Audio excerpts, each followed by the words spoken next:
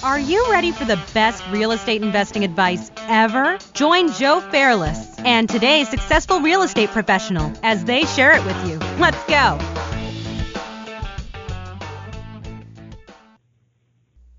A quick word from our sponsor, the Door Devil.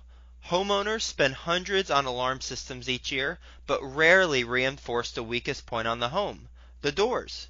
Bad guys know this, and that's why kick-ins are so common. Simply adding Door Devils virtually eliminates the home security gap. Sleep better tonight. Reinforce your doors. Visit doordevil.com and enter Best Ever to get an exclusive 20% discount on your purchase. Hello, Best Ever listeners. Welcome to the Best Real Estate Investing Advice Ever show. I'm Joe Fairless, and I'm here with today's guest, Paul Peebles. Hi, Paul. Hey, Joe. Really excited to speak with Paul, and I know you Best Ever listeners are going to get a lot out of this. He is an experienced and seasoned lender and underwriter. He has closed on over 4,000 real estate loans over the course of his career. In the last 12 months alone, he's closed on over $250 million. He has over 25 years experience, 28 to be exact, financing for borrowers and institutional clients. And he primarily focuses on apartments. 85% of his lending is with apartments. So with that being said, Paul, can you give a little bit more background on your experience? But just like Joe said, I've been in lending for 28 years, worked for some of the largest institutions in the United States, so pick up a lot of good information on how to structure transactions. Been with Old Capital as an underwriter for about 10 years, and just like Joe said, we closed about 4,000 real estate loans, the majority being apartments, and specifically B and C apartment complexes. A lot throughout the United States, but we are based out of Dallas and Fort Worth. We have 3 offices here, and we really focus on the B and C properties, and we probably do 1 out of every 3 B and C property loans in Dallas, Fort Worth, Austin, and San Antonio. So we're pretty active in that marketplace. And you mentioned you know how to structure the transactions. Can you elaborate a little bit more on that? So when you're buying an apartment complex, and if you really have no experience, you're gonna almost have to earn your experience or get to get a chip at the table, so to speak. You got to put some more money into the transaction.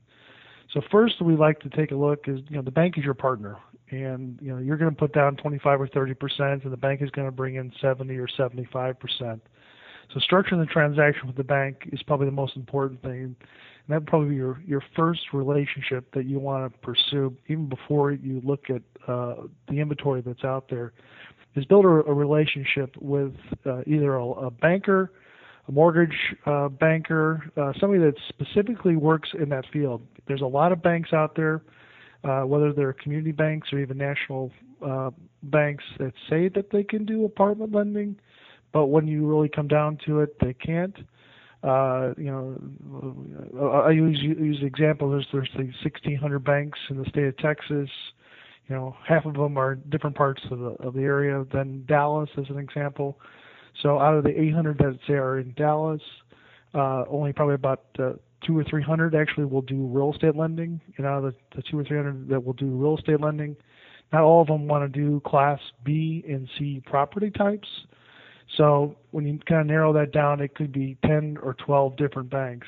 And the challenge really is to find the 10 or 12 banks that are looking to do kind of value-added or even stabilized lending on your property. So that's what you need to kind of build a relationship around of what they actually can do.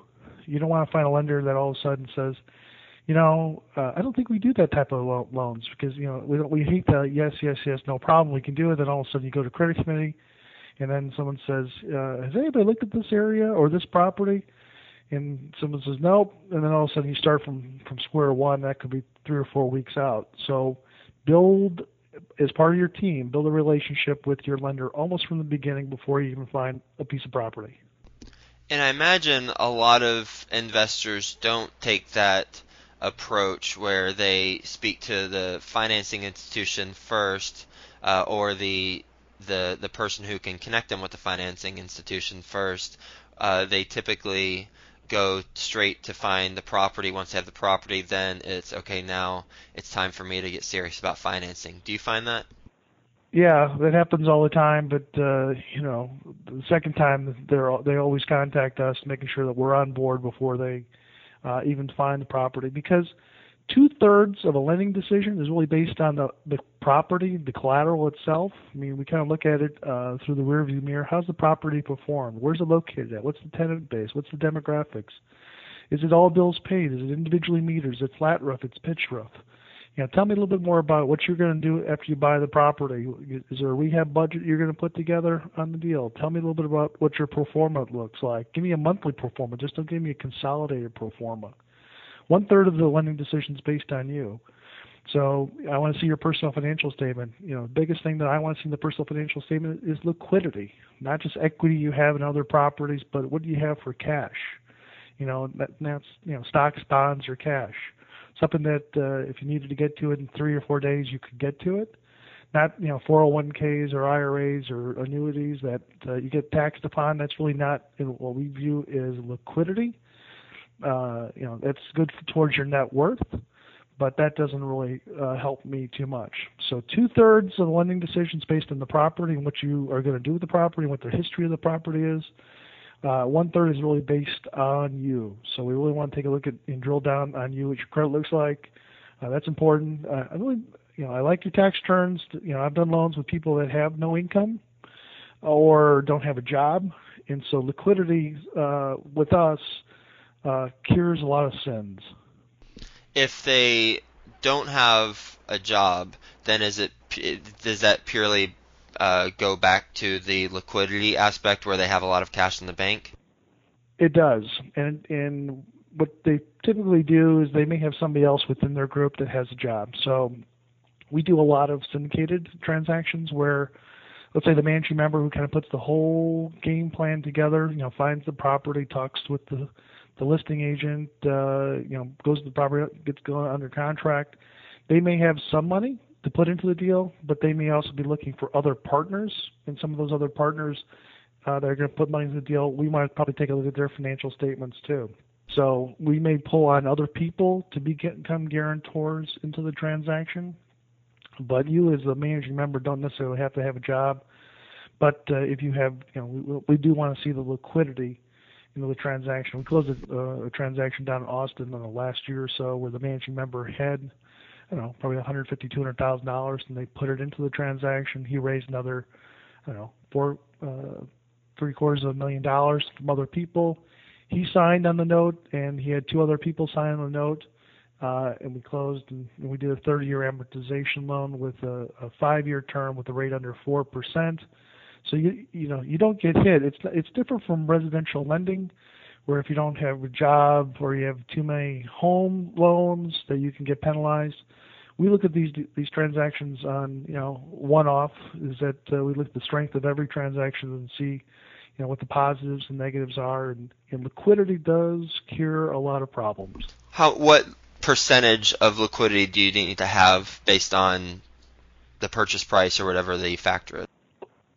So if you have no experience, let's kind of use that as an example, and again, build a relationship with your banker. He can kind of go through it with you too. If you have and these are just general guidelines and general terms. If you haven't, if you're going to buy a property and you have no experience, and I'm talking about a multifamily property, let's make our math pretty easy here. So if you buy a property, let's say it's $900,000, and you're going to put $100,000 worth of rehab, your all-in price is $1 million. Pretty straightforward. So what you're looking to do is have the lender hold back money for you, included in the loan, for your rehab. So you don't have to come up with out of your pocket with $100,000, but we include it into the loan. So with $1 million, we typically are going to look for, if you don't have experience, anywhere from 25 to 30% down. So $250,000 for the down payment. In fact, let's make it $300,000. My math works even easier with that. So if we put $300,000 down, that's the cash you're going to need to put into the transaction itself. I'll do a loan for $700,000, And then I want to see what's called post-equity liquidity. Post-equity liquidity. And really what that is how much money do you have left over for a rainy day? You know, what happens if you have an insurance claim that the insurance claim doesn't get paid? Or you do rehab to the property and the rehab doesn't take. You know, you can't fill the building up as high as you wanted to do. Lender's going to turn to you, their partner. You know, you're the operating partner, you're the managing member, you're the person that has the relationship with the bank, and you're the boots in the ground. They're going to turn to them to make sure that they continue to feed this property. You know, the bank doesn't want to write the checks out. We want you to write the checks out in case this property has a little bit of or goes sideways. So liquidity is a big thing. So we typically like to see anywhere from 25 or 30% of the loan amount in liquidity. And again, that can be in your name or in your partner's name, and it just has to be in stocks, bonds, or cash. It cannot be in 401ks. It's something that you can get to if you needed to, write a check to pay for, a parking lot or a chiller system that's gone down, and it's 50, 75 degrees outside, and people need air conditioning. So they want to be able to turn to you that has liquidity to see on your personal financial statement, that you can continue to keep this property going. So it may be just maybe a temporary deal, but they want to see it. So 25 or 30% down, 30% loan amount in the liquidity piece. Paul, what is your best real estate investing advice ever? Best real estate investing advice, one step at a time. Build your relationship with the lender first. Find somebody that actually has done these type of loans in the past that can walk you through the transaction, what it looks like. You can kind of lay it out in your mind what you need to do to get there from here. A lot of people that have never done apartment lending may go to the local bank and feel like they're knowledgeable, but you really want to find an expert at this because investing is based on cash flow, and if you are only able to get a 15 or 20 year amortized loan instead of a 25 or 30 year amortized loan, you're not, you'll be paying down the mortgage quick and reducing the bank's risk, but you're not going to be putting money into your own pocket. So find an expert that can lead you so much to the promised land of financial freedom. Are you ready for the best ever lightning round? Go ahead. Best ever book you've read? Best ever book I've read. I guess I'm a nerd. I read underwriting guidelines and oh my. If I read other entertaining books, they don't make any sense. I'm not of value to my clients, so I read on how transactions get closed, on larger transactions, and I'm always fascinated about how structure is done to put these, $5 million or $10 million deals or even $500,000 deals put together. So, it's not a book, it's underwriting guidelines. That's what I spend my time looking at. Where do you find that content to read? Can other people access it? Unfortunately, on commercial lending, it's tribal knowledge. It's not like residential lending where you can talk with, there's 50,000 loan officers probably within, 50 miles of your house. Commercial lending is done. There's no books or things. You may go to a library and find something. You go online and find maybe some YouTubes, things like that.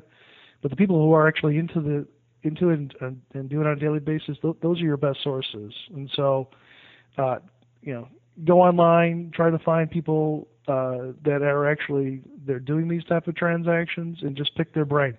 They're more than happy to share that information with you. So they don't know if you're going to buy a 10-unit building or you're going to buy a year from now a 100-unit building or even a 200-unit building.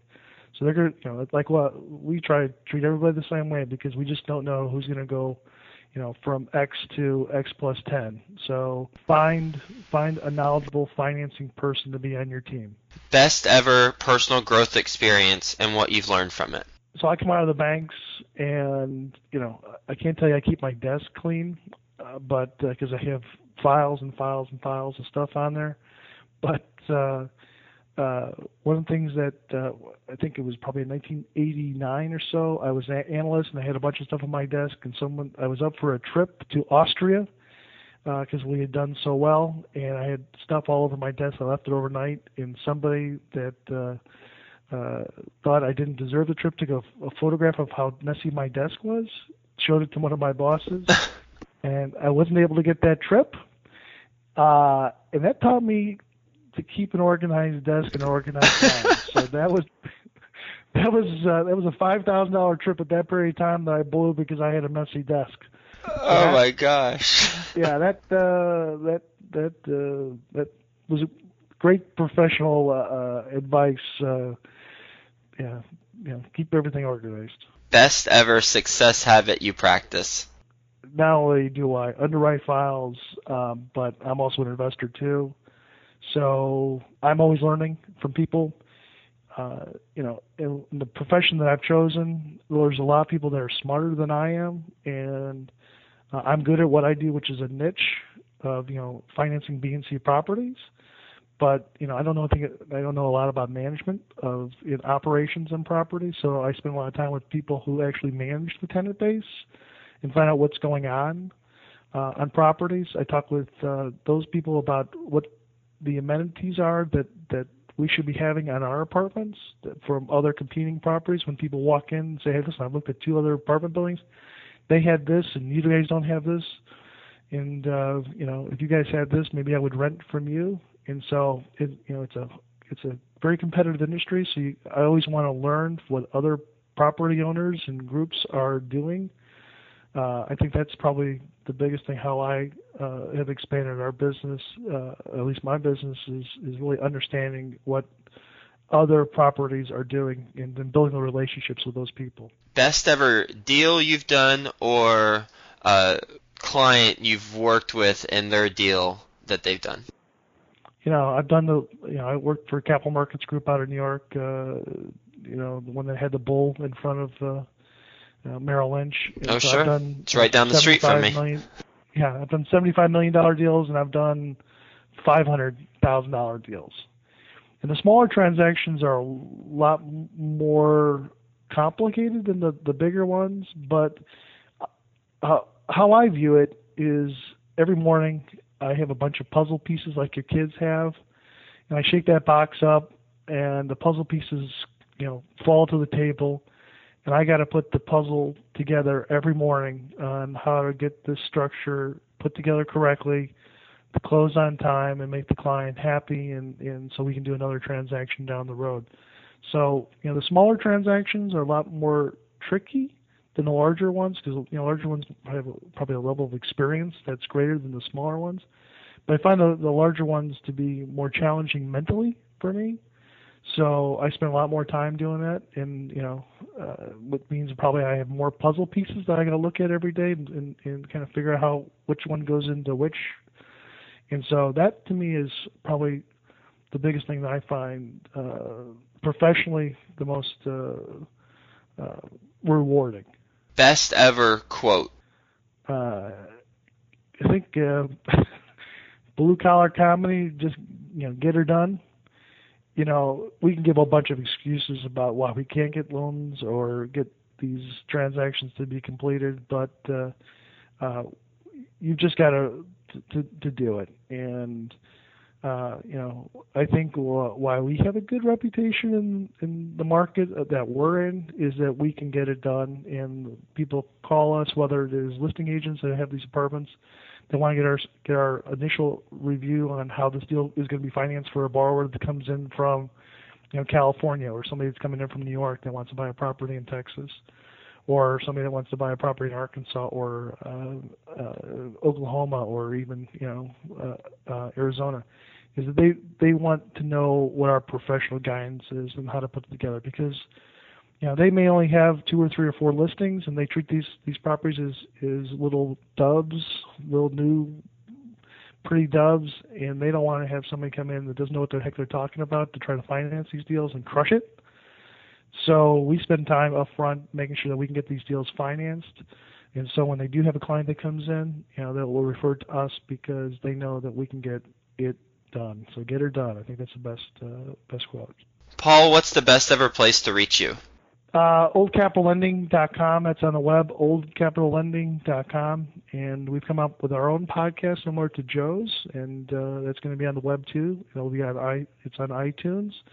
It's more really, we talk to people that are borrowers, and we talk a little bit about what their experience is, similar to you just sitting down having a conversation with somebody that may have 400 units, or someone that may have 100 units, or somebody that's having 1,000 units, and we kind of had that general conversation how they structure the deal, and I think that's invaluable for people who have never done an apartment transaction to get as much knowledge as possible in listening to podcasts like Joe's that has multiple vendors on there that people can listen to and how it's structured. I think that is invaluable. So oldcapitalending.com. That's great, and definitely check out Paul's podcast.